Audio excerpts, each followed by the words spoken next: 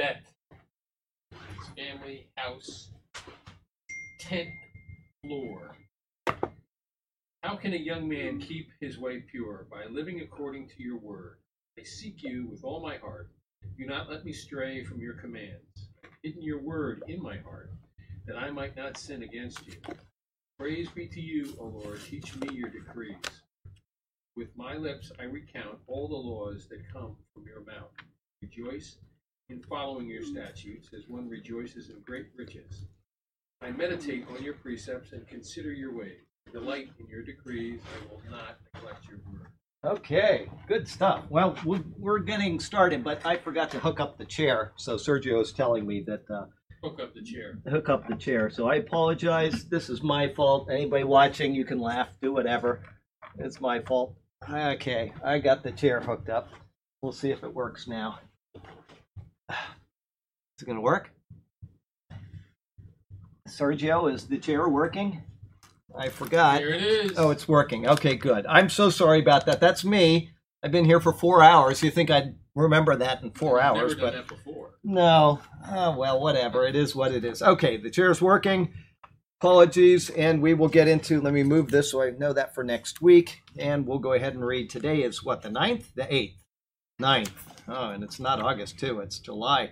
July 9th. It says, some men are afraid to show their feelings. Alexander Duff was born in Scotland in 1806, the son of a godly Gaelic-speaking farmer. He was raised on a spiritual diet of Fox's Book of Martyrs and the Gaelic poetry of Dougal Buchanan. Buchanan's best-known poem, The Day of Judgment, so alarmed young Alexander that he had a terrifying dream of humanity's being summoned before God's judgment seat. He watched terror-stricken as God's sentence was pronounced on one person after another, wondering what God's pronouncement on him would be. He awoke trembling, but it was out of that experience that he came to an assurance of his acceptance by God through the redeeming blood of Christ. While at St. Andrews University, Duff became interested in foreign missions and accepted the call to be the Church of Scotland's first missionary to India. Duff had given no thought to marriage during his university years or even after accepting his missionary call. After hearing Duff explain this, an elderly Christian gentleman replied, well, my advice to you is be quietly on the lookout, and if, in God's providence, you make the acquaintance of one of the daughters of Zion, traversing, like yourself, the wilderness of this world, her face set thitherward, get into friendly converse with her. If you find that in mind, in heart, in temper, and disposition you congenialize, and if God puts it into your heart to be willing to forsake father and mother and cast in her lot with you, regard it as a token from God of providence that you should use the proper means to secure her Christian society. Somehow Duff grasped the meaning of this advice, and on 9 July 1827 married Anne Scott Drysdale. They congenialized for nearly 50 years. Duff was ordained in August 1829 and sailed with Anne for Calcutta in October. During the voyage, they survived 2 shipwrecks, including one in which he lost his personal library, a tremendous loss for a missionary educator. Upon arriving, Duff set about to reach the upper castes by means of higher education. His plan was to teach Western arts and sciences along with the Bible to the elite of India, and within a few months he opened his school with 5 students. News of the school spread like wildfire, and by the end of the week, 300 more had applied. In the school's first decade, it advanced to average 800. Duff's College, as it was known, became the largest mission school in India. Duff was more successful educationally than evangelistically. Only 33 conversions were recorded among his students. Yet almost all of the converts became influential Christians in India. He was also a great missionary statesman and orator who influenced hundreds to volunteer for missionary work and tens of thousands to contribute to their support. Duff was a sober, humorless Presbyterian whose achievements were made through great sacrifices by his wife and family. Yet a missionary never had a more dedicated wife than Anne. She was the family's source of affection and joy. We get a glimpse into the family dynamics when we read their youngest son's description of being left behind in England as a teenager when his parents were returning to India. He said, I well remember how my mother's and my own heart were well nigh breaking, and how London Bridge, my father possessed himself at London Bridge, my father possessed himself in the morning's Times, and left us to cry our hearts out in sorrow. Anne Duff died in England after a brief illness in 1865. With uncharacteristic warmth, Duff wrote his son in India of his mother's death. The most loving, lovable, and beloved of wives and mothers is now one of the bright spirits that shines in white array in the realms above. Alexander Duff was blessed with a wife who complemented his own emotional shortcomings, but he had been able to move to more freely express his feelings to his wife and children. Family life may have been more rewarding for all of them. Do you ever have trouble showing your love? God wants us to communicate our love for one another. He sent his son as the ultimate demonstration of his love for us. And they cite 1 John 3:18, let us stop saying we love each other. Let us really show it by our actions. Well, that guy brought people to Christ and missionaries in India. We got some people from India that attend right online. They watch our videos. So if you're there right now, or if you're watching this later, we love you. And there you go. Let's see here. Yeah, I get these stats from Google of everything that goes on the website and YouTube, and I don't usually look at them, but I kind of scrolled through them anyway last week, and I think the number 2 country that watches is India. It might have been number 3, but it's surprising. You got the U.S. and you got people in countries all over, but they rank them by how many, and I think India was number 2. So, yeah. Anyway, there you go. Congenialize. There's a word I haven't used. Yeah, no, I haven't used congenialize in a long ever. That's for sure. Oh, we got a couple prayer requests and we'll get started. Prayers requested for Peter, Malachi, Genevieve, and John. And Jeremy and Tanya had their 4th miscarriage, and she's really obviously distressed over that. Kim's son is in CRNA school, and there's maybe a problem with completion due to the COVID that she's praying that that won't happen, and we'll pray with her on that. And then after that, she's hoping for a job offer for him in the Durham area. And it's kind of funny the way she said it. He wants just 1 offer. He doesn't want more offers, because if he gets 2, it's going to make it complicated for him. So she's being very precise with her prayers on that. And so we'll pray for that. Lisa's neighbor is struggling with possible job loss and financial ruin because of the thing that's going on in Australia, which is going on everywhere else. And she said he's gay, and she's hoping to have the right chance to talk to him about Jesus. So he's not distressed about job, about life, and it's certainly not about his life choices, but that he will come to a saving knowledge of Christ. So that's on her heart. And we also have all the people that on the list of names of people that are looking for prayer for family members or friends that don't know Christ. And so we'll pray for all of them right now.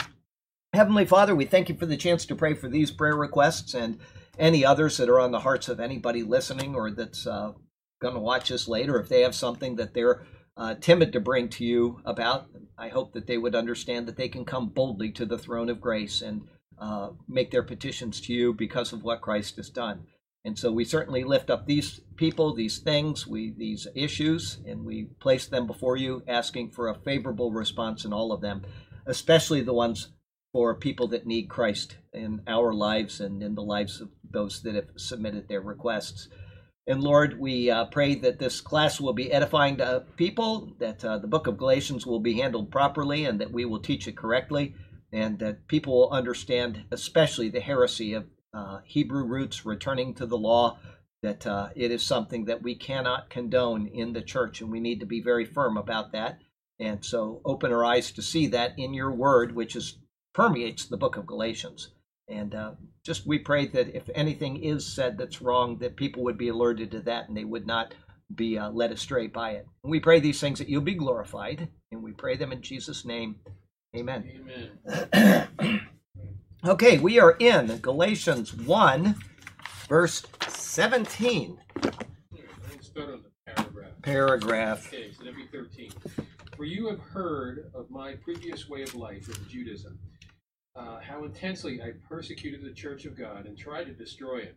I was advancing in Judaism beyond many Jews of my own age and was extremely zealous for the traditions of my fathers. But when God, who set me apart from birth and called me by his grace, was pleased to reveal his Son in me so that I might preach him among the Gentiles, I did not consult any man.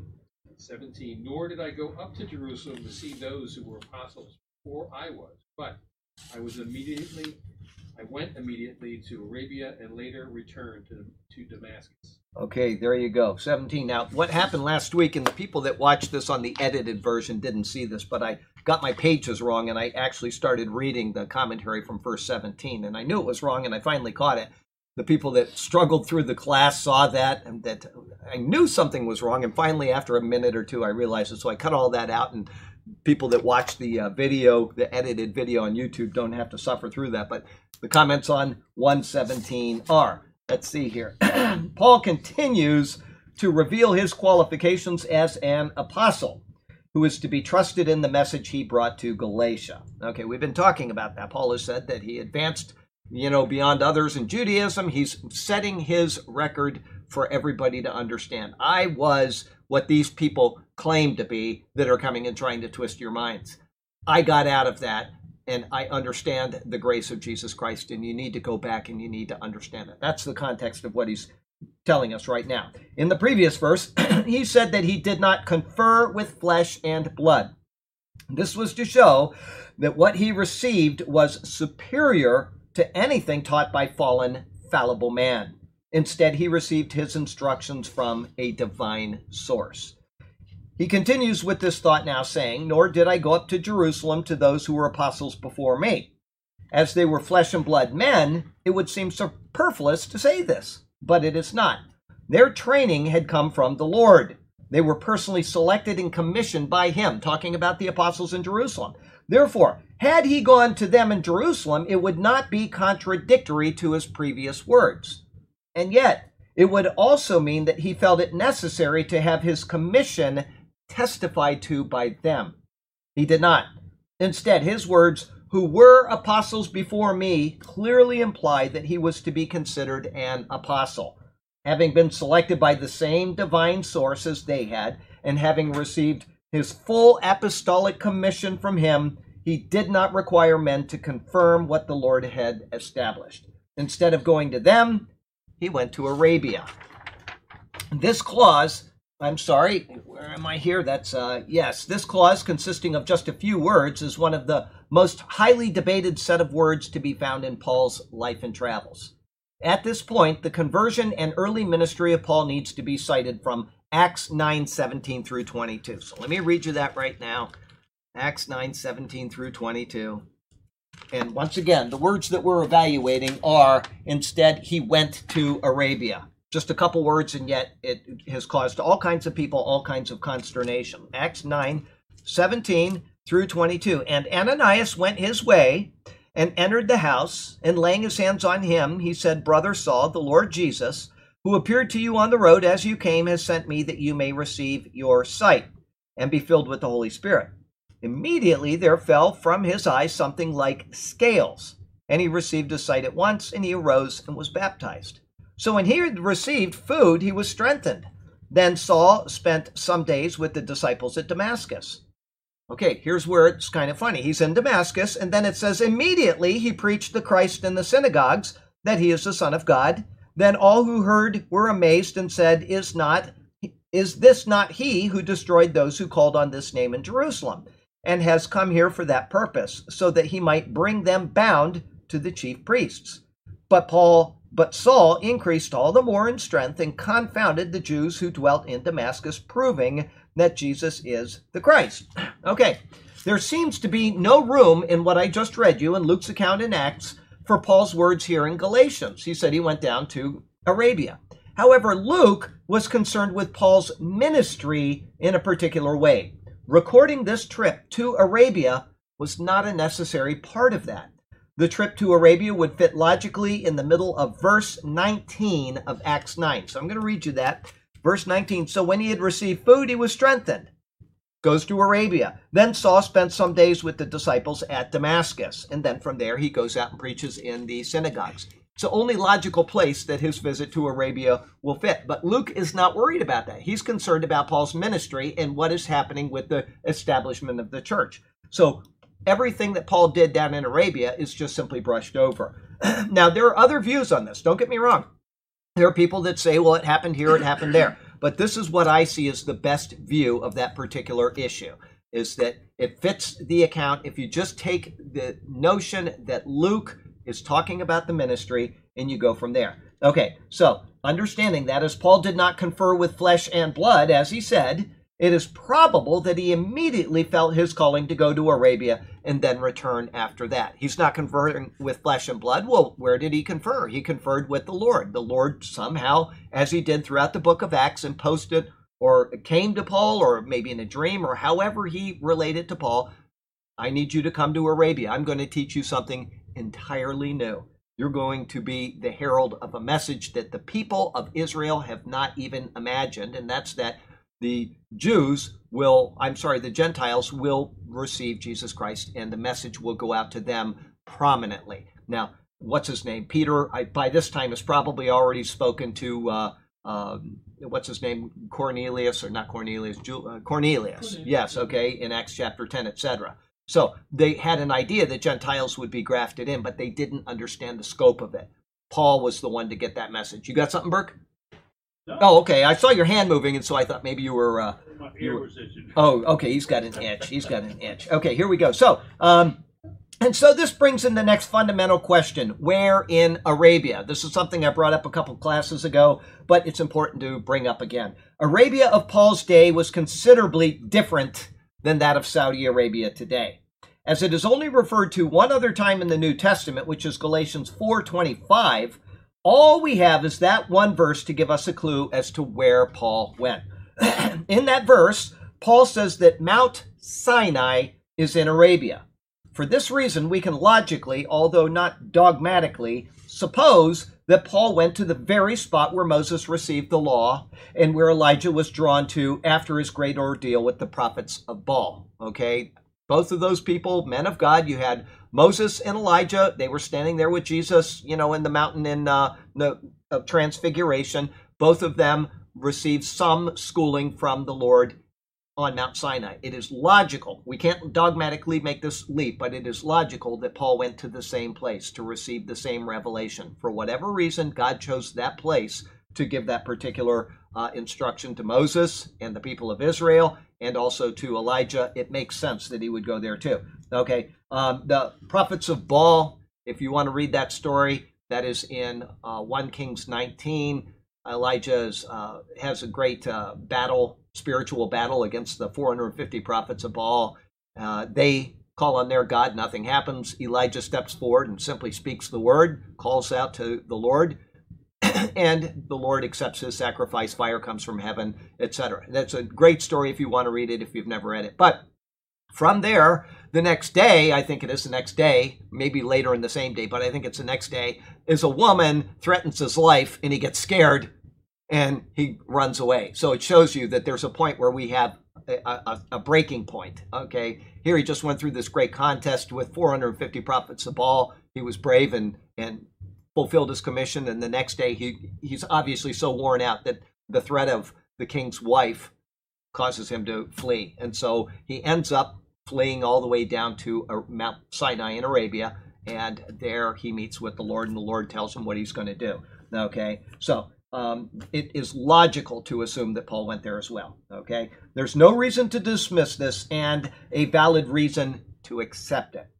Regardless of this, though, after his time in Arabia, it says he returned again to Damascus. This then would be in line with the words of Acts 9:19, that he spent some days with the disciples at Damascus. So he left Damascus, went back to Damascus, spent some time with them, saying, I've met with the Lord, whatever he told him, and then eventually he went on with the rest of his, what we'll talk about. The time of his divine instruction is hidden in part, and yet it is revealed here in his few words to the wayward churches in Galatia.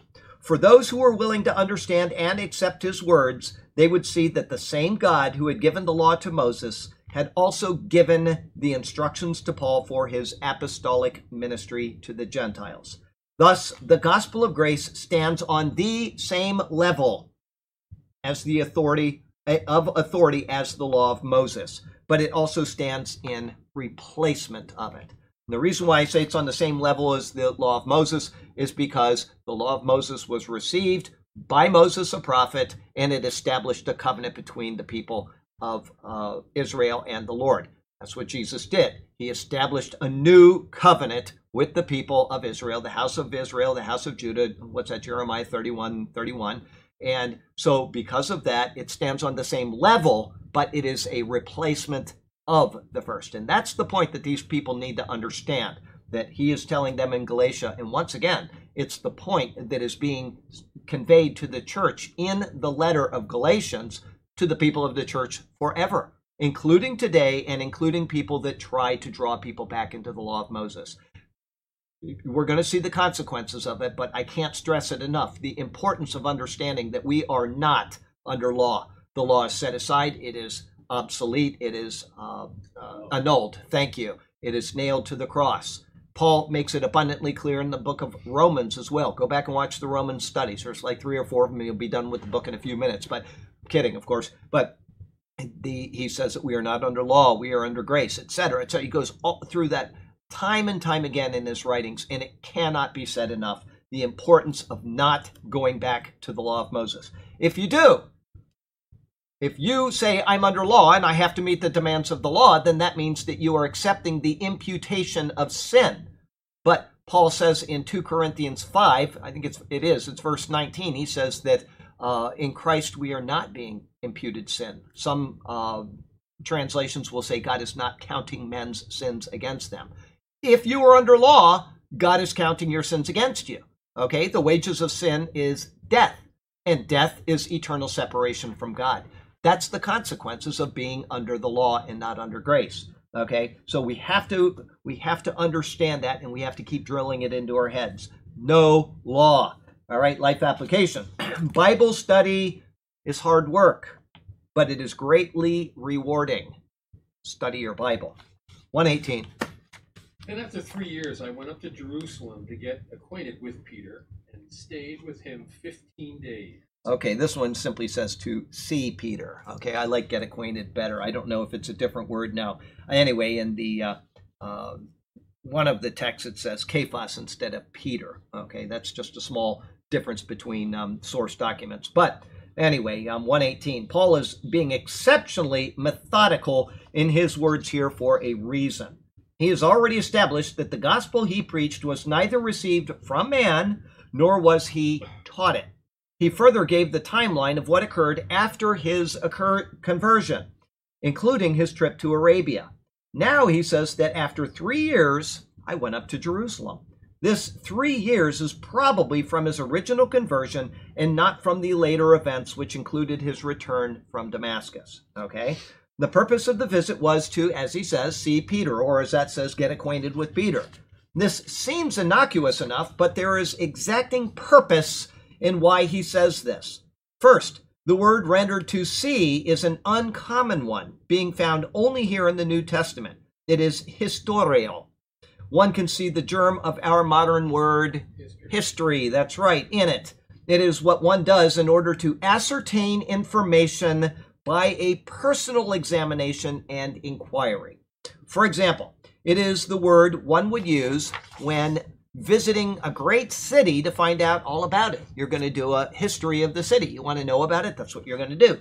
Scholars puzzle over why Peter is singled out, but understanding what Paul writes about Peter in chapter 2 clears up the reason. I don't know why anybody would be confused about it. It's perfectly evident because he's going to introduce the faults of Peter in chapter 2, and he's saying that I got to know him, and then he is the one that shrinked back from the man that I got to know. It's very clear. Peter is noted as one of the pillars of the church in Galatians 2, verse 9. It may seem peculiar that his words are directed only at Peter, but this directed line of wording is given as a buildup to the events of Galatians 2, 11 through 13. In other words, Paul is continuing to establish his apostleship and the truth of the gospel message he preaches, showing that it is on the same level of authority as that of any of the other apostles, including the noted Peter. Now, I'll stop right there and I'll say that Peter is an important figure. I wish that we had recorded the Acts studies, but we didn't have the camera system at the time. We will do Acts again. We're going to go back and do that because it needs to be recorded. And it's an important book to understand the relationship between Peter and Paul. I'll give you some of the information right now. People will email me, do you have your notes on Acts? And I'll give them everything I have, which are very limited, but it gives the important stuff. The stuff, and I'm not saying that the other stuff is important. I'm saying about the understanding of the connection between Peter and Paul. If you are in the book of Acts and you start reading from what location? Israel. Israel. Where in Israel specifically? Jerusalem. Okay, you're starting in Jerusalem. When you finish the book of Acts, the very last place that you are at is where? Rome. You go from Jerusalem to Rome.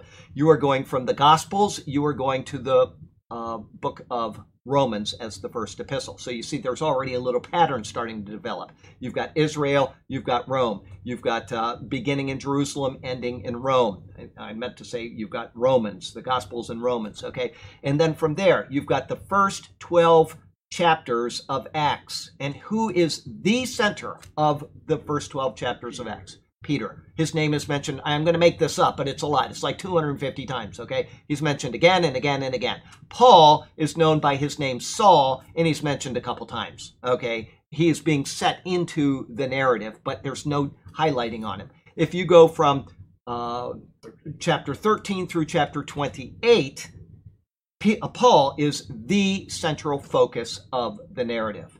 He is all over it, and we'll say that he's there 250 times, and Peter is mentioned once or maybe twice or maybe not at all. I don't remember. I've got all the numbers written down. I just don't remember off the top of my head. But you're seeing a pattern here. Everything that Peter does, Paul does in his chapters. Peter says something about silver and gold. Paul says something about silver and gold. Peter heals a blind person. Paul heals a blind person. Peter raises Tabitha from the dead. Paul raises Eutychus from the dead. The patterns keep going. There's like 50 of them where the exact same thing. Peter will give a discourse, and then after that, a certain thing will happen. Paul will give a discourse, and after that, the exact same thing will happen. The patterns are marvelous. And that's just a couple of the patterns. I mean, Acts is so intricately woven together that it is incredible. But the whole point that I'm making, Peter, Paul. There is a transition from the apostle to the Jews, or the circumcision, to the apostle to the Gentiles, or the uncircumcision. Okay? It is the same gospel message. We're not hyper-dispensationalists here. It's the same gospel, but the focus of the gospel moves. And the person who is heralding the gospel moves. And the reason why is because God is preparing to do what to Israel? That's right. He's preparing to boot them out. They rejected his son. They have neglected to come to the prophet like Moses that was prophesied, and they nailed him to the cross. They very small number of Israel repented of this and became believers in Christ or their Messiah. But the nation as a whole was exiled. And so the next 2,000 years, unbeknownst to anybody until it happened, is that Israel would be under punishment and under exile. They have not been rejected by the Lord. We're not replacement theologians here. They are under punishment for a set amount of time while the Gentile-led church age is being conducted. And the pattern there then follows from the ending of Acts, where that transition is made, right up to the end of the time of Israel, too. I mean, Acts ends about the time that the Jews are dispersed, okay? The first book is Romans. The last book of Paul is Philemon. Those are the Gentile-led church age epistles. That is our marching orders for this dispensation. Immediately after that comes the book of Hebrews, and then James, and then Peter, all directed to the Jews. And you can make the logical assumption, I've done it on the board and I'll do it again sometime, probably when we're in Acts, that those epistles, Hebrews and James and Peter, those are directed to the Jews of the end times. And if you read them from that perspective, they make all the sense in the world. And then from there, you have John, which is like the Gospel of John. It's not one of the synoptic Gospels. It matches in content where it is written to both Jew and Gentile. The three synoptic Gospels were written under the law and only speaking about events that would happen to Israel or that did happen to Israel. John is not that way. John is a uniting of the Jew and Gentile. You've got that. And then Acts shows why that uniting took place. The Paul's epistles come into place for the church age. Then you get the end times events with the Jewish epistles, and then you come to John and Jude, which are written to all believers, just like the Gospel of John is. It's a marvelous pattern, and then the pattern repeats itself again in the book of Revelation. Chapters 1 through 3 of the book of Revelation are written to the church. They are written to the Gentile-led church age. Go look at the names of them: Philadelphia and Sardis and Laodicea. They are Gentile areas, Gentile-led church age. And then from there, verse 4-2, it goes to the Jews, and it goes all the way through Revelation 19, verse 10, when the church returns with Christ. And after that, then you have the joining together of the bodies together at the end of the times, from Revelation 19, 20, 21, off into eternity. The pattern is astonishing to see, and it is based, believe it or not, on a prophecy that Noah made to his sons just after his son Ham did something dirty to him. He comes and he makes a prophecy over his sons, Shem, Ham, and Japheth, and that prophecy outlines the structure of what I've just told you here. It's a wonderful study. We're not going to get into it, but the reason why I'm telling you that is so that you understand that what Peter is being addressed by Paul in this particular epistle now is to show us that Peter, this great apostle to the Jews, was just as fallible in his approach as anybody else. And Paul had to call him out on that. That's all that talking to get to this point right here. With that understood now, in this visit to Peter, this is Paul going down to Peter, he notes that he was there with him for 15 days. Again, this is important to understand because it established the fact that this extremely short time was insufficient in length for Paul to have somehow obtained his apostleship by Peter or by anyone else. Okay, that would not have happened in 15 days. Okay, when I was ordained, it took a long process, actually a couple of years, but the church that ordained me, it was a little bit over a year. But the whole process took, I don't know, 3 or 4 years to get ordained. Now, if you want to get ordained, this is something everybody, you want to get ordained today, Burke, go online and you can get ordained online for $25. Okay, you can get a certificate and you can go out and start preaching tomorrow. I don't recommend that avenue. You want to be ordained by a real church that actually holds to the Bible, etc. But the point is that there was not time for him to have been considered an apostle in that time. Okay, there would not have been time to evaluate him, to test his sincerity, place the needed trust in him, and commission him. Paul himself, while speaking to Timothy, shows that granting a commission after such a short time is imprudent. And that is found in 1 Timothy 5. Let me read that to you, just so you know that he said that to him. 1 Timothy chapter 5, and he says there in verse 22, "Do not lay hands on anyone hastily, nor share in other people's sins. Keep yourself pure." In other words, you don't want to just say, oh, we've got this great guy that knows his Bible really well. He's coming into the church. We need a deacon. Let's ordain him. Don't do that, because a lot of people may know the Bible very well, and they might not have any heart at all for the Lord. If you want proof of that, go attend any Christian college in America and evaluate the professors. And there are always professors in there that know the Bible really well, and after you get to know them, they don't really believe the Bible. Okay, even in the seminary, the Bible college and seminary that I went to, I knew professors like this. They knew the Bible, they knew theology better than I will ever know theology in my life, and they did not believe the Bible. Okay. What's that? The Southern Poverty. Oh yeah, SPLC, Southern Poverty Law Center. Oh yeah. Yeah, they're gross too. Anyway, so you just don't lay your hands on people hastily. That would have been something that the apostles would have taken a lot of time to get to know Paul.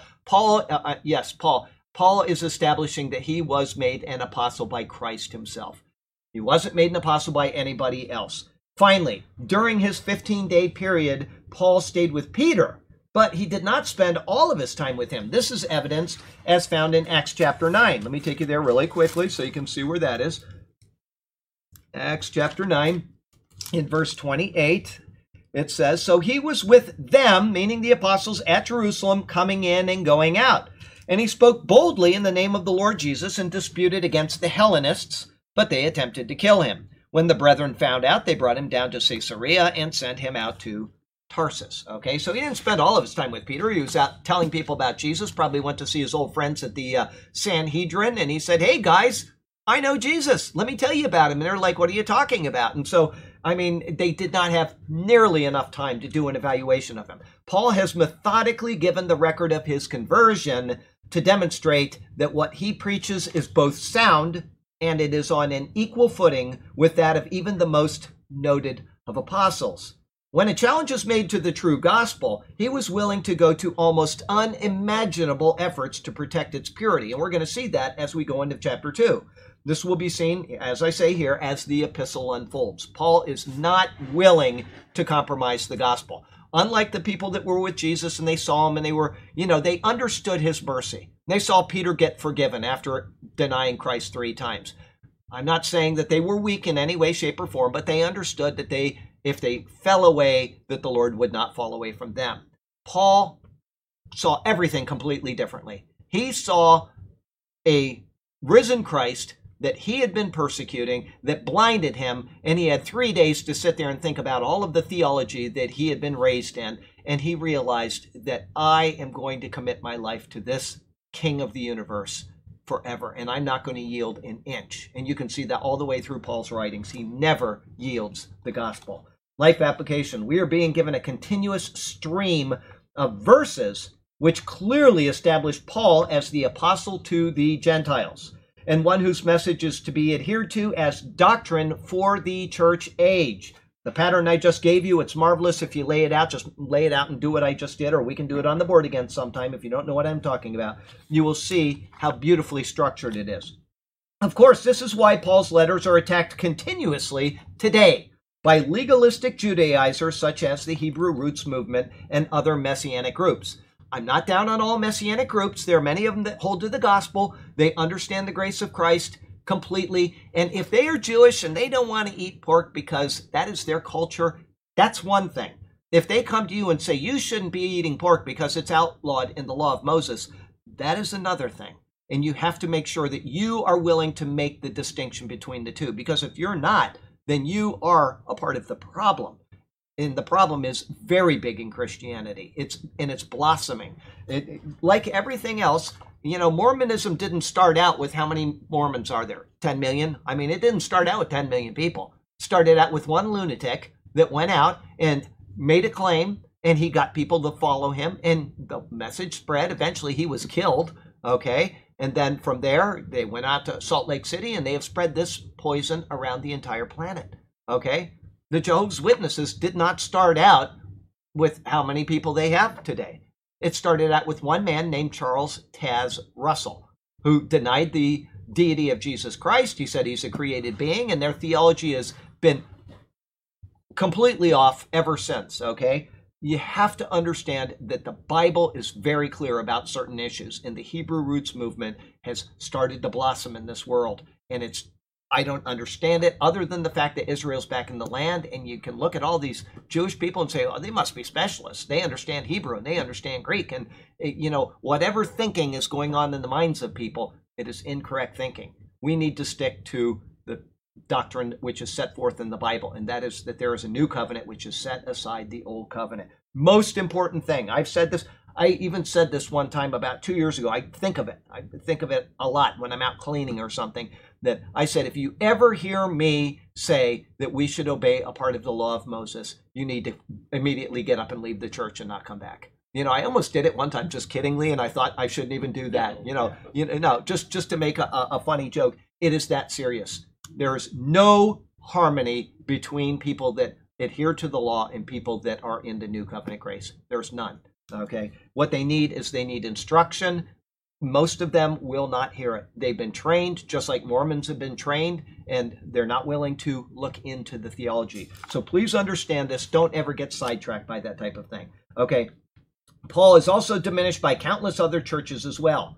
By weakening the authority of Paul's letters, one is left with nothing but a convoluted religion that will inevitably fall back on works-based salvation. Please hold fast to the gospel of Jesus Christ, which says that we are saved by grace alone, through faith alone. There's nothing else you can do to be saved, and there's nothing else you can do to continue to be saved. Because when you're saved, you're saved. Christ has saved you. He has pulled you out of the pit of death, which is the imputation of sin. You are no longer being counted sin. I don't understand how somebody could think that you could lose that, but that is the prevalent idea in people's minds, is that I have to start working to keep the salvation I was given. And that is exactly what Paul is going to continue to talk about in the book of Galatians. He's going to say, you started this way and now you're doing this. We'll be there soon. Go ahead, verse 19. I saw none of the other apostles, only James, the Lord's brother. Okay, very short and simple. The wording of this verse is rather difficult to be dogmatic about, so we don't want to bark out any incorrect conclusions. That was a joke. Dogmatic bark. Okay. At the same time, there are logical conclusions we can make as we evaluate its words. The first problem is the standing of James. Paul says that he saw none of the other apostles except James. This can be taken in one of two ways. One, I saw none of the other apostles with one exception, James. James is the only other apostle that Paul saw. Or two, I saw none of the other apostles, but I saw James. Of the apostles, Paul saw only Peter. He now also saw James. Okay, so that's the two possibilities there. The second makes less sense because there would be no reason to mention seeing James if he were of no direct importance to the narrative in an apostolic capacity. Paul is refuting the apostles in this letter, and therefore any mentioning of true apostles is what is to be considered bearing on his words to the Galatians. Therefore, it can be inferred that James is an apostle. However, it does not logically follow that he is one of the 12. If he were, then it would be probable that he would be noted as such. Rather, it is possible that he is an apostle in the wider sense of the word, just as Barnabas is noted in Acts 14:14. Oh, well, that's all right. She'll get it. Acts 14:14. I saw my wife walk by the door, so she's obviously out there doing something. But Acts 14:14 says, but when the apostles Barnabas and Paul heard this, they tore their clothes and ran in among the multitude crying out. So Barnabas was called an apostle. Okay? The reason why this is so complicated is because of the final words of the verse, which designate him as James, the Lord's brother. If one believes in the perpetual virginity of Mary, a wholly unscriptural tenet, then this cannot be a literal brother of the Lord, unless he is a son of Joseph from a previous marriage. But there's nothing in Scripture to indicate this, and it needs to be read into the Bible. Other views are, 1, that the word brother means a cousin. 2, that this is James, the son of Alphaeus, who is one of the 12 noted in Matthew 10:3, or 3, that it is James, the son of Zebedee, who had not yet been killed with the sword. Okay, those are your three options there. If this is not one of the 12, then this would exclude the two apostles, James the son of Alphaeus and James the son of Zebedee. If it is one of the 12, then the term the Lord's brother seems to be an unusual term of designation. It would imply that one is considered a brother of the Lord while the other wasn't. You see, this is a complicated verse, and it didn't seem like it at first. It seems like, oh, that's easy to answer. What seems the most logical?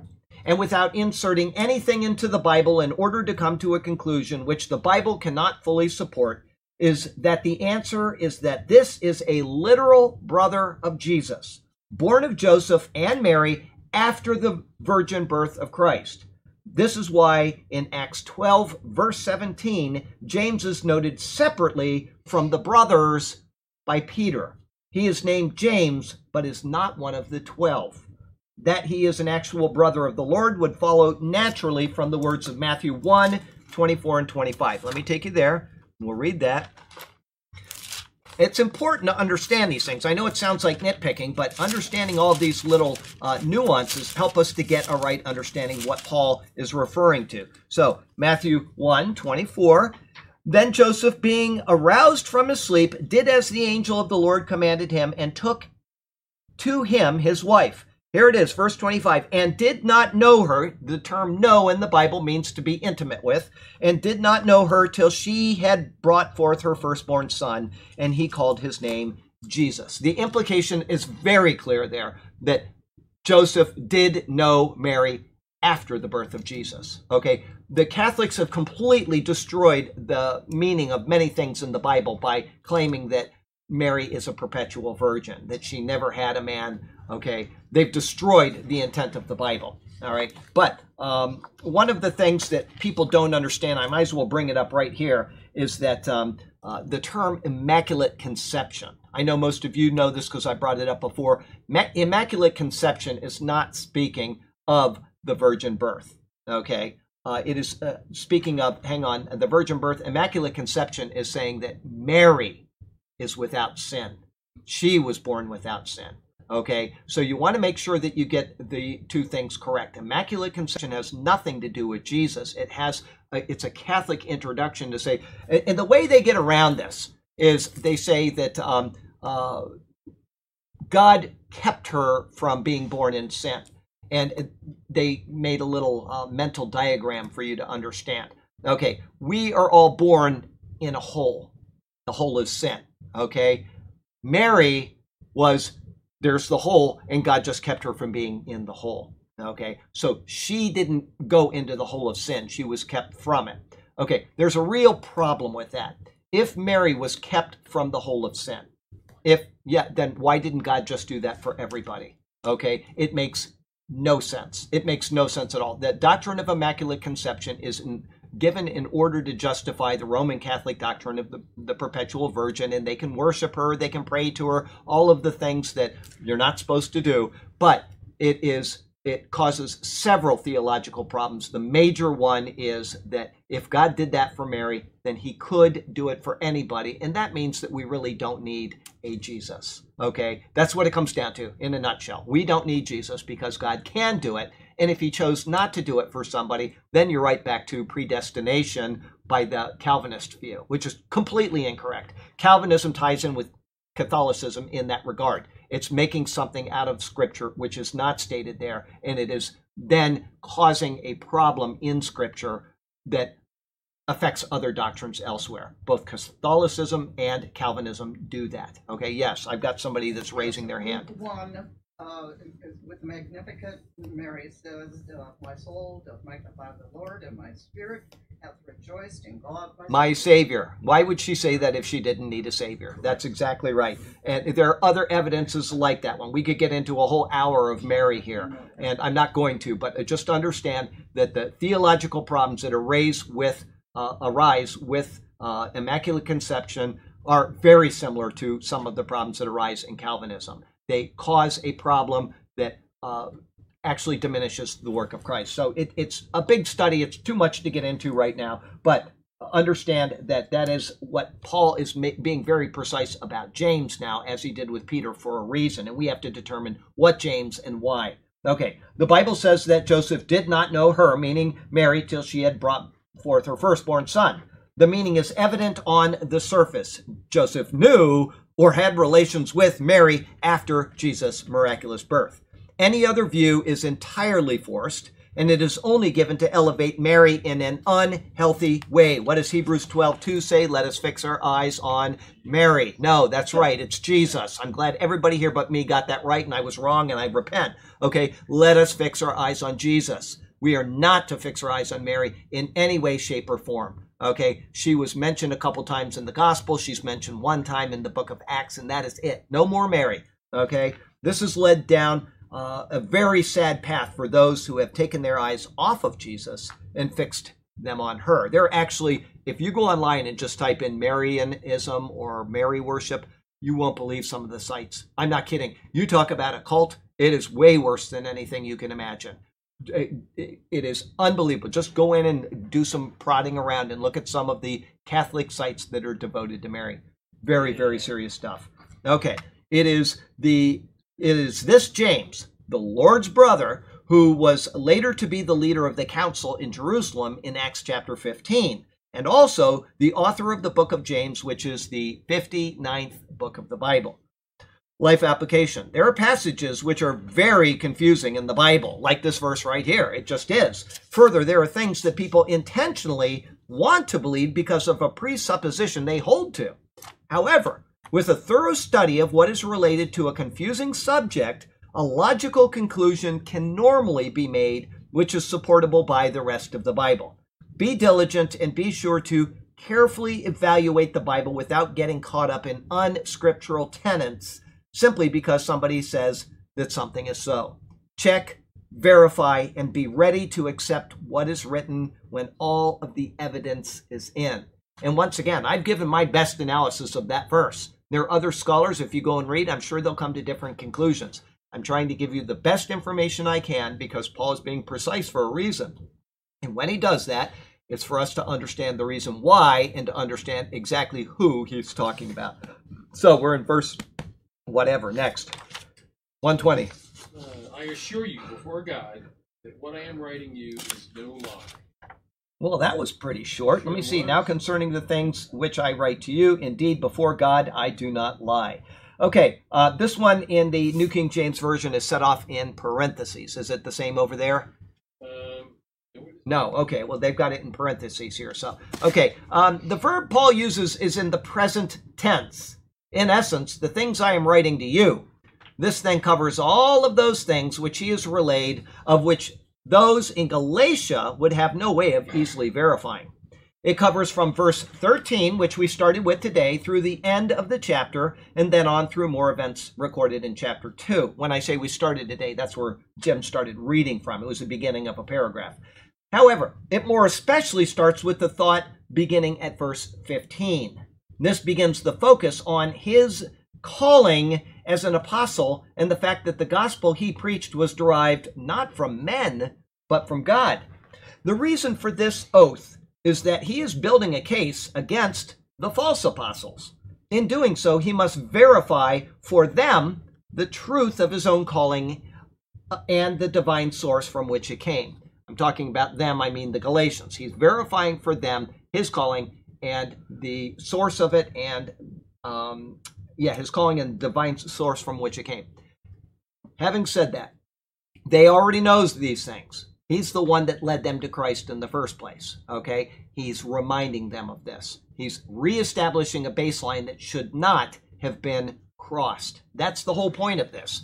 Paul is heartbroken over what's happened in Galatia. He's heartbroken over the attitude of the people. He's heartbroken that people have crept into the church. I just started typing the book of Jude 4 days ago. We're still publishing 3 John, but I started publishing Jude. I think it was 3 days ago, and I typed Jude 1:3 this morning. Might have been 1:4. Anyway, that book is a warning. It's a warning. It's the subject matter of the book of Jude is contending for the faith. Okay, and he's going to come in there and he's going to talk about people that have silently crept into the church and they're doing this and they're doing that. That's what's happened with Paul as well. There's nothing different there than what's happening in the book of Jude. People come in and they bring in things that are inappropriate and they just keep pushing them in a little bit at a time. Nobody sees it happening. But as Paul says in the book of 1 Corinthians, a little leaven leavens the whole loaf. And so he's got to go and get all of this leaven out of the church that he established because people were not careful or they didn't pay heed. They heard the gospel, they loved it, and all of a sudden they started going off on a sad path. Now understand this, what Paul is saying to these people does not affect these people's salvation. Okay? He's not going to question the salvation of the believers, but it will cause the next group of people to come into that church to never be saved at all. Okay, that is the important part to remember there. Okay, so the reason for this oath that he is binding a case, he is building a case against the false apostles. In doing so, he must verify for them the truth of his own calling and the divine source from which it came. This oath is quite similar to that which he made in Romans chapter 9. Oh, here, I got it written right here. I tell the truth in Christ. I am not lying. My conscience also bearing me witness in the Holy Spirit. Okay? And so, in as solemn a manner as he can possibly present himself, he says, indeed, before God, I do not lie. There's nothing more sure that you can get out of a person than that. If he's lying, I got to tell you, he's accountable to the Lord God for that. And he's not going to lie about something like this. The words he has been writing and those he will continue with are either truthful or they are a lie. If a lie, then nothing else he has said can be held as reliable either. But remember, these people can easily go and verify everything he said. He can go to the source. They can send somebody down to Jerusalem and ask them if it's true. They could go to Damascus and see, is the synagogue there? And did Paul really convert at this place, etc., etc. None of this is unverifiable, but he is telling them this so that they don't have to go to these pains.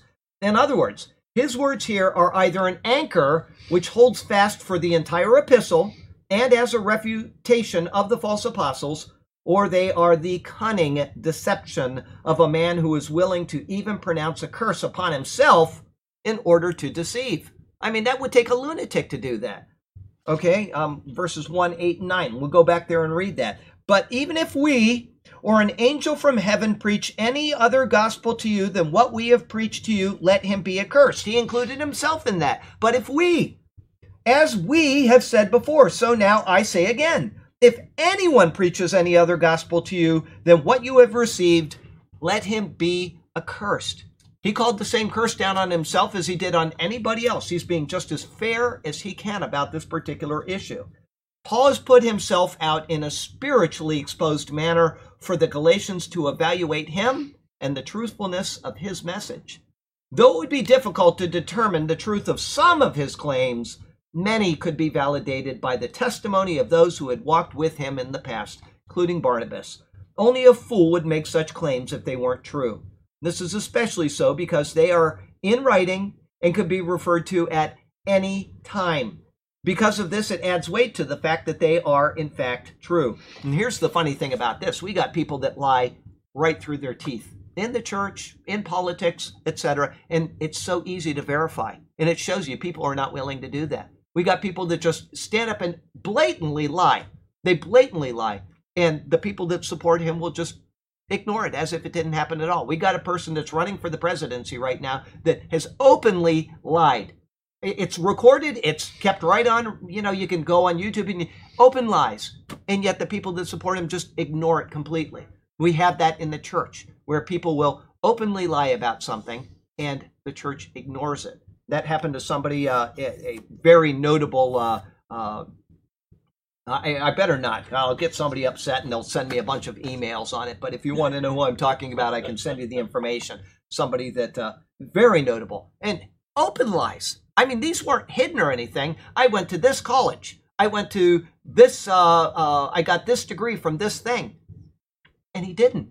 And this is somebody that everybody in this room knows personally. I'm not talking about personally. I'm talking about that you've listened to. He's openly lied about these things, okay? And yet people ignore it because he's famous. I don't understand that type of thinking, but this is Paul calling down a curse on himself. These people have called a curse down on themselves for lying the way they have to further themselves in the church. I don't understand that, but that's what happens. Life application. On several occasions, the Bible tells us to let our yes be yes and our no be no. In other words, let our words be of such weight that when we speak, those around us will know that they are the truth. We don't need to make an oath. At times, however, here it is, a matter may be of such importance that we must invoke God in our words. Invoking anything less than God is idolatry. And so let us never flippantly invoke God's name, and let us never invoke anything in creation when making a vow or an oath. Now, that will take you right back. It's funny that we read that today because just last Monday, this past Monday, I typed Deuteronomy chapter 6 something. I don't remember the verse, but I know it's in Deuteronomy 6. And so we're going to find out where is that. Doorpost speaking in the midst of great signs. I know I'm not in chapter 7 yet, so... commanded you shall walk in the ways of the Lord.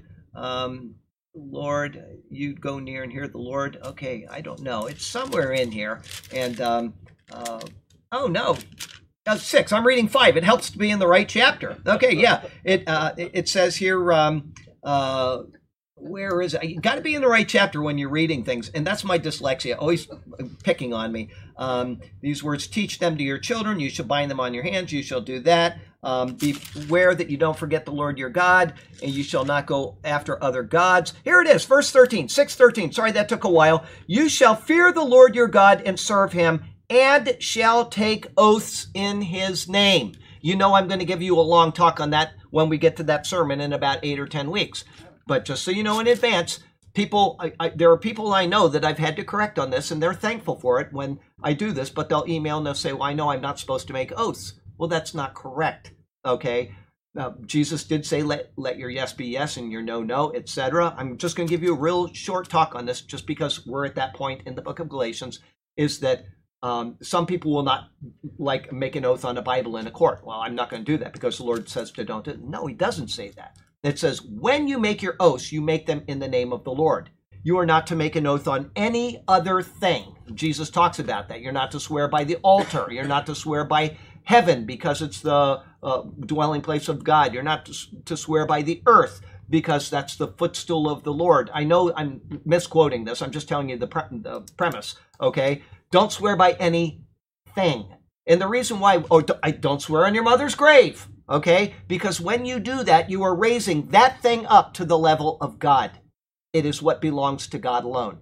If you must vow, which Paul has shown us right here, that there are times when you must vow, you are only to do it in the name of the Lord your God. That is the premise of the Bible. If I must make a vow, if I need to be binding so that people will understand that I am absolutely have nowhere else to vow to, I make the vow in the name of the Lord God. Okay, watch the sermon and you'll get more information from that. But I want you to understand that if you have been taught that, it is an incorrect premise. And it's something that filters all the way through the church. I mean, I've been presented that many, many times over the years. It is an incorrect analysis.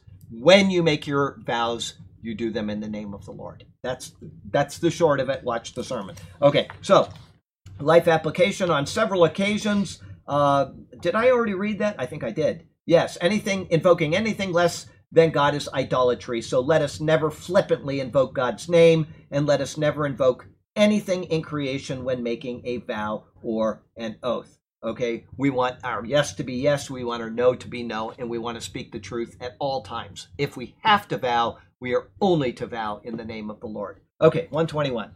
Later, I went to Syria and Cilicia. That's it? I hadn't even found the verse, but yes, afterward I went into the regions of Syria and Cilicia. So there you go. It's a little longer in this one. Okay, yeah, it's extremely longer. Okay. I was waiting for you to keep reading so I could find where you were at. And, okay, Paul's last words of explanation were found in the narrative of verses 18 and 19. Then after 3 years, I went up to Jerusalem to see Peter and remained with him 15 days. But I saw none of the other apostles except James, the Lord's brother. After that came the parenthetical oath claiming that his words were truthful, which we just analyzed. Now he continues on with the narrative saying that afterwards I went into the regions of Syria and Cilicia. This is recorded in Acts 9, verse 30. Okay, we already were in Acts 9 once. We'll go there again.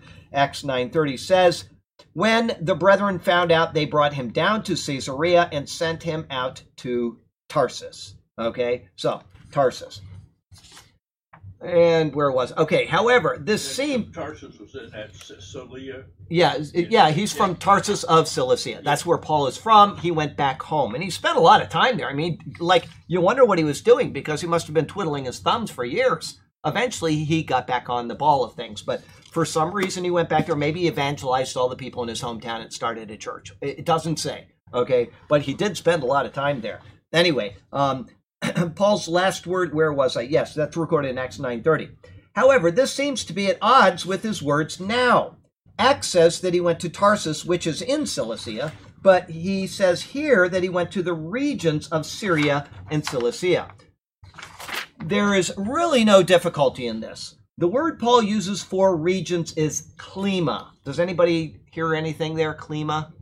Climate, right, okay, the climate, all right. Very good, you're a Greek scholar today. Oh, yeah. It is also found in Romans 15:23 and 2 Corinthians 11, verse 10. Vincent's Word Studies explains the meaning of this infrequently used word. This is a long explanation, that's okay, we got all night. Klima, originally an inclination or slope of ground, the supposed slope of the earth from the equator to the pole. The ancient geographers ran imaginary parallel lines from the equator toward the pole, and the spaces or zones or regions between these lines, viewed in their slope or inclination toward the pole, were klimata. the word came to signify the temperature of these zones and hence our climate. In Chaucer's treatise on the Astrolabe, chapter 39, is headed Description of the Meridional Line, L-Y-N-E, that's an Old English one, of longitudes and latitudes of cities and towns from one, there's an error there in the typing, from one to another of climates, spelled C-L-Y-M-A-T-Z. He says, the longitude of a climate is a line, it's all spelled very Old English, so I'm sorry about this, it's hard for me to read, is a line imagined fro north to south, the space of the earth. It's all spelled wrong, you wouldn't believe it. Fro, the beginning of the first climate, unto the very, with two R's, end of the same climate, even direct against the pole Arctique. In poetical language, climes is used for regions of the earth. Okay, he took all of that time to show us this, and then he cites Milton. Whatever clime the sun's bright circle warms. So that's Vincent's word studies, and that's why I love him, is because he doesn't just give you a word and say this means this. He gives you all kinds of background information. Sometimes it's like this where if you didn't enjoy that, that's your fault. I love this kind of stuff. I love to read why words mean what they mean. Why do we use them today the way we do? And what was Paul thinking? Because that's the root of what this man was describing there. Go back and read it again. I know it was hard to imagine the words, but they're all in really ancient English, and it's kind of fun to read it. But there you go. It's like when I was growing up, we used to do things with words in the house. We called them stinky pinkies. Do you remember the stinky pinkies? And we'd make it was a game that my grandfather would make, and you had to say something like chair, and then you'd have to make a rhyming word that I'm thinking of, and you had to guess the right rhyming word, you know. Then we did other things like Grandma was really good. She's Fuzzy Wuzzy. Remember that? Fuzzy Wuzzy was a bear. Fuzzy Wuzzy had no hair. Fuzzy Wuzzy wasn't fuzzy. Wuzzy. Okay, there you go. So that's my grandmother. She taught us all kinds of stuff like that. But stinky pinkies. You'll learn languages in a different way when you do that kind of stuff. It seems like pointless, but it's not. That's how when we were young, we were taught, you know, how to do things, I guess. Whatever. You had something to say, didn't you? You were gonna... No, okay. All right. The regions of Syria and Cilicia is a correct description of the place to which Paul went, the clime. He is giving a general area which covers the specific places that he afterward went to. Once again, the reason why I'm being specific about this is because if you read what I just read you from Acts 9 and you read his words here, you think there's a contradiction. And people will say that the Bible has contradictions in it because they stick with one version of the Bible. And they say, see, this doesn't match. But if you read the etymology of the words, he's using a special word there. There's no contradiction. This is why that's important. People think, oh, it's not important. It is important because people attack the Bible all the time. I was watching, my friend out in Arizona sent me a video on Israel. There's a doctor that was doing a talk, and I had it on double speed because I want to get things done, and I was working at the same time. But he was doing a talk about archaeology in Israel and the people that dismissed the Bible because of it. And then he went through the whole documentary hypothesis, the Wellshausen, and the JEDP, if you know what I'm talking about. And these people, it's completely refuted, and yet people still hold to it. Sure. They still hold to it because it's the only thing they can hold to it. And the guy said exactly what I say. The reason why people want to dismiss the Bible is because they want to continue in their perverse lifestyles. That's the whole reason. They don't want to be accountable to God, and so they ignore God. Takes you right to Romans 1. But if you study the things like these words, and this is why it's important, I know I said it a second ago, is because it will take care of contradictions that people bring to you. And you'll say, I know this isn't a contradiction. I don't understand why. Go back and look at the words. If it's a rare word, go to Vincent's word studies, and that guy has probably done a study so that you don't have this fret, okay? Okay, the regions of Syria and Cilicia, I'll read it again, is a correct description of the places to which Paul went. He is giving a general area which covers the specific places that he afterwards went to. Again, Vincent's word studies gives the explanation. Syria, in the narrower sense of the district of which Antioch was capital, not the whole Roman province of Syria, including Galilee and Judea. This district was the scene of Paul's first apostolic work among the Gentiles.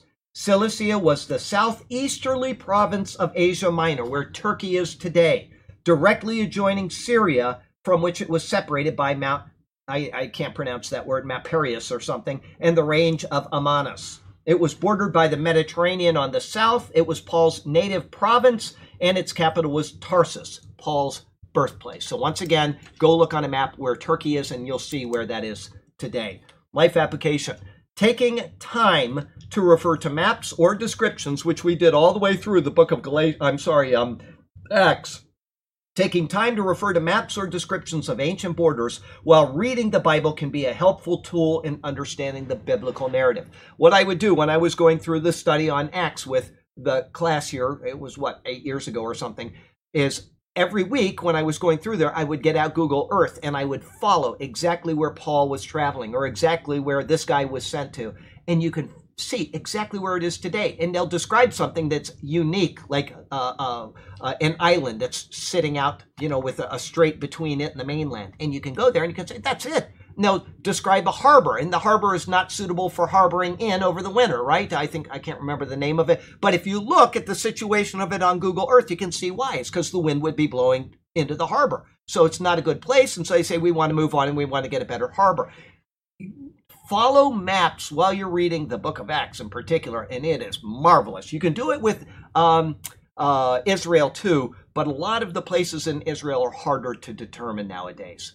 You can still determine many of them, but a lot of them are very hard to determine. I'm telling you, with the New Testament, when Luke says that there is a pass where the two seas run through it, where on Malta, where the shipwreck was, you can see it to this day. As a matter of fact, Sergio and Rhoda went there, and I said, that is the spot. And he said, what do you mean?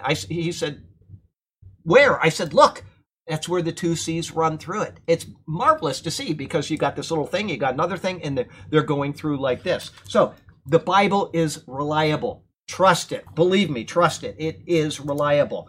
That whole town, they stopped when the ship came down through there and stayed in there for like 4 days. I think That's right. Fairfax, was it? No. No. Where Paul was. I know. Grew up. It says he gave him Oh. leave. The captain gave him leave. Oh, that's right. That's right. When what you're talking about is when Paul got off the boat and was given some freedoms. That's right. I was thinking of something else, but you're right. You're absolutely right about that. And we'll go through Acts again. We may even stop and go back there at some point. I don't know. We got to get through some of these epistles though because they're so rich. Anyway, life application. Yes, I've already given that. 122. I was personally unknown to the churches of Judea that are in Christ. Okay, here he uses probably the more Greek term, and I was unknown by face to the churches of Judea which were in Christ. Same thing, but one is a literal and one is a paraphrase. Okay, Paul continues with the surety that the gospel he preached was not of any human origin. After his brief trip to Jerusalem, he had gone to the regions of Syria and Cilicia. During and even after this, he was unknown by face to the churches of Judea. The verb is in the imperfect tense. Are you saying face? Face, yeah.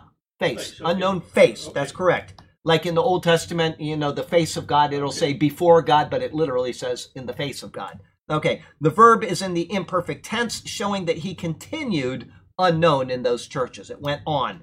Singling out the churches of Judea shows that the message, even by this early time, had gone out to the areas beyond Jerusalem. This was probably within just 10 years of the ascension of Christ.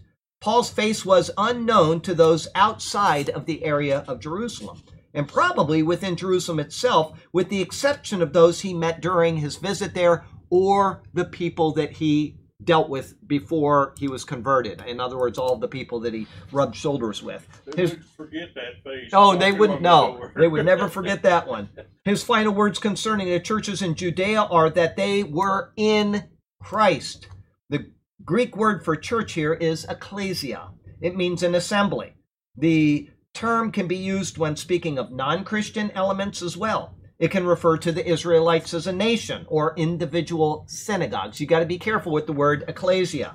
For this reason, Paul designates who he is speaking about, specifically saying that they are in Christ.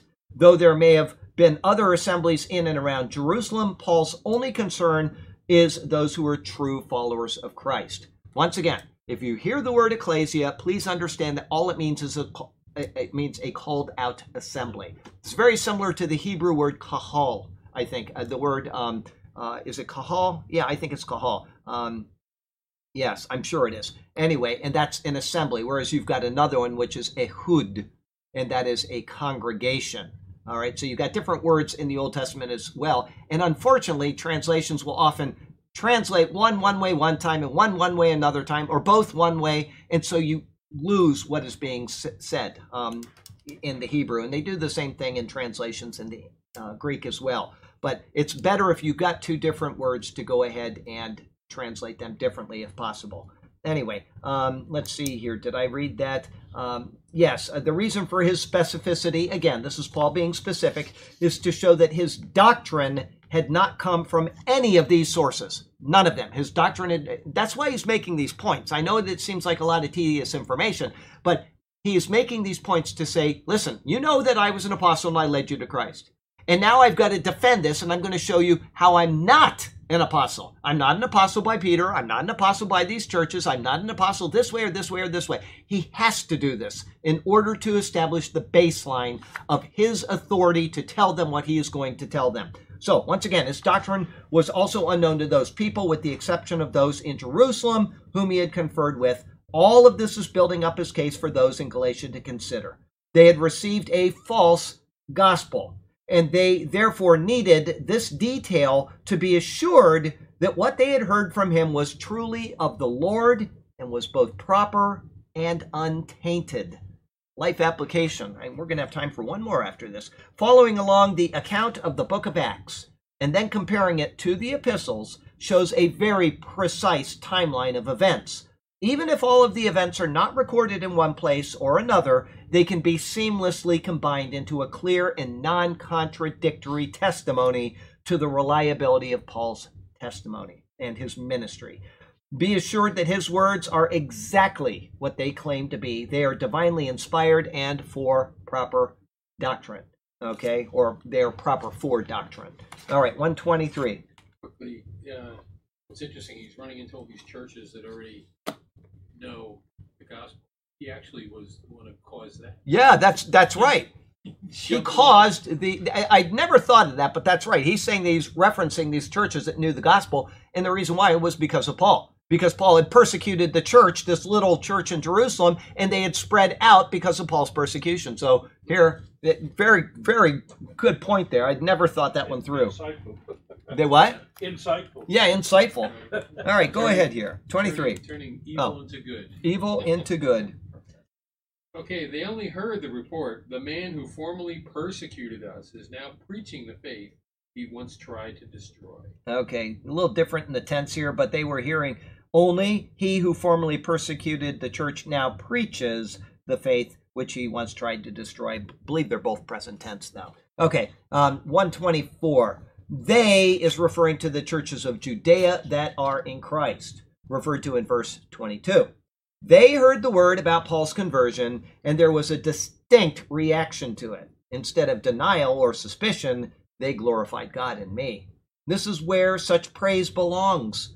Unfortunately, as pastors or teachers grow in prominence, lesson for all of us, they become the object of the praise of people rather than our great God who placed them in that position. The almost idol worship of great orators or noted figures has gone on since the beginning. It finds its true peak in people like the Pope of the RCC or in other such large denominations. Followers make a point of attending a gathering held by one of these people, not to worship God, but to say that they were in the presence of such a person. I don't mean to pick on anybody because I got a lot of friends that have done this, but I went to this city and I went to that church because I had to sit in the front row. And okay, if you're going to church, you go there for the word, not for the person, okay?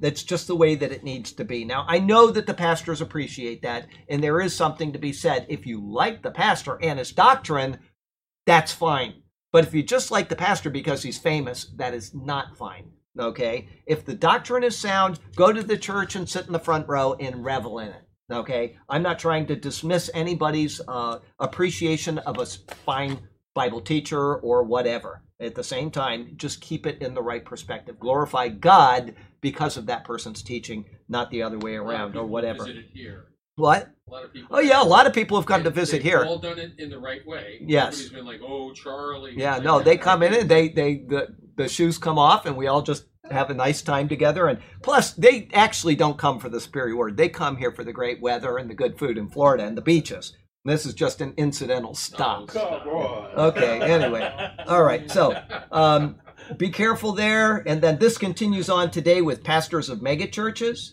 TV evangelists, and those who are specialists in particular fields, such as Bible prophecy. Instead of praising God for what they hear, people laud praises on the one giving the message. But Paul would redirect us in such an attitude as any sound follower of Christ should. All right, life application.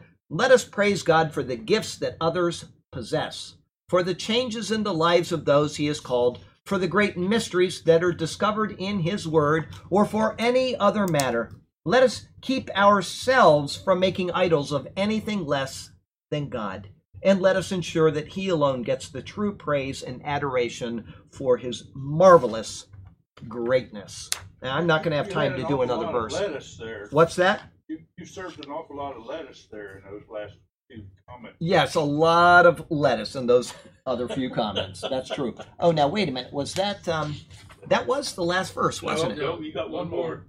You got 24. 24. Yep. That was 24 that I just No, read. That's 23. 23. Well, I went to the wrong page again.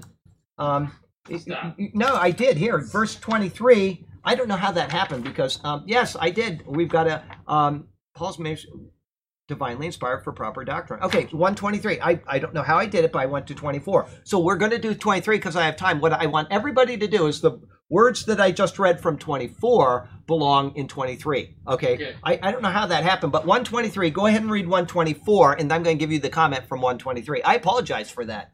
And they praise God because of me. That's what I was just talking about, was them praising God because of him. But the previous verse, it said they were hearing only he who formerly persecuted us now preaches the faith which he once tried to destroy. Okay, so I'm going to read you the comments from that. Those words they were hearing are tied directly to the words I was unknown in verse 22. Though they never met Paul personally, they were continuously receiving reports about him. It was probably an amazing thing to have someone show up at the door of the church and start talking about the guy who formerly persecuted us now preaches the faith he once tried to destroy. The obvious reason is that they expected a different kind of knock on the door from that very same person. As he said, Jim noted that Paul is the one that caused them persecution. Paul was known as one to persecute the church. And so with each new report of him out preaching the faith, it must have marveled the people immensely. The words, the faith of the verse we just looked at verse 23, not 24, does not refer to the faith that we have in Jesus as individuals. Rather, it speaks of the doctrine about Jesus, which is to be believed. In other words, the faith is that Jesus is, in fact, the Messiah. The word is used in the objective sense, something that continues on in the Christian world today. The faith of our fathers is the faith passed down to us. Paul's conversion may have had an immense strengthening effect on those scattered churches. And surely they would be willing to speak out more openly, knowing that God could change even the hardest heart. Life application for verse 23. Life application, if you have had a great conversion in your life, don't hide it from others. Be willing to share how God has changed you into a new person. Your testimony may be the very thing which will lead others to speak out boldly for the sake of the gospel. Now, I want to read the first word of commentary. Oh, I already did. We're good there. So we've got the two verses. What I want you to do is when you go home tonight and go to bed, I want you to say, take the comments from verse 23 and insert them in 24 and 24 and 23. And when you wake up in the morning, they'll be in the proper place. I apologize for that. I get sidetracked when I'm talking and I get my pages out of order. So there you go. With that, we'll say a quick prayer and we'll close. And then we're going to start in a new chapter. We're finally in chapter 2. Great stuff there. And we'll say a quick prayer and we'll be done. Hang on a sec. Heavenly Father, we thank you for the chance to meet here in this wonderful building with the people here. The people are the church. The building is just a place where we can meet and we can fellowship, but it's a wonderful place you've given us. We're so thankful for this spot that's tucked away in Little Strip Mall in Sarasota, Florida, and yet it has a message which is going out to people around the world, and we're so thankful for that, Lord. We're so thankful that people are studying their word, not just here, but in other churches that are faithfully proclaiming it as well, and that they're growing in their doctrine and they're growing in their knowledge of Jesus Christ. How wonderful that is, Lord. We thank you for it. We praise you for it, and we just pray that soon you will come to take your church home, but we know that you have a time frame, and we'll wait on it, knowing that it is better than our hopes. It is right for people to be saved and to come to a saving knowledge of Christ. And so whenever that day comes, we will be ready for it. We thank you and we praise you in Jesus' name. Amen. Amen. That Burke, he is. Okay, we got break, and then we're going to go back.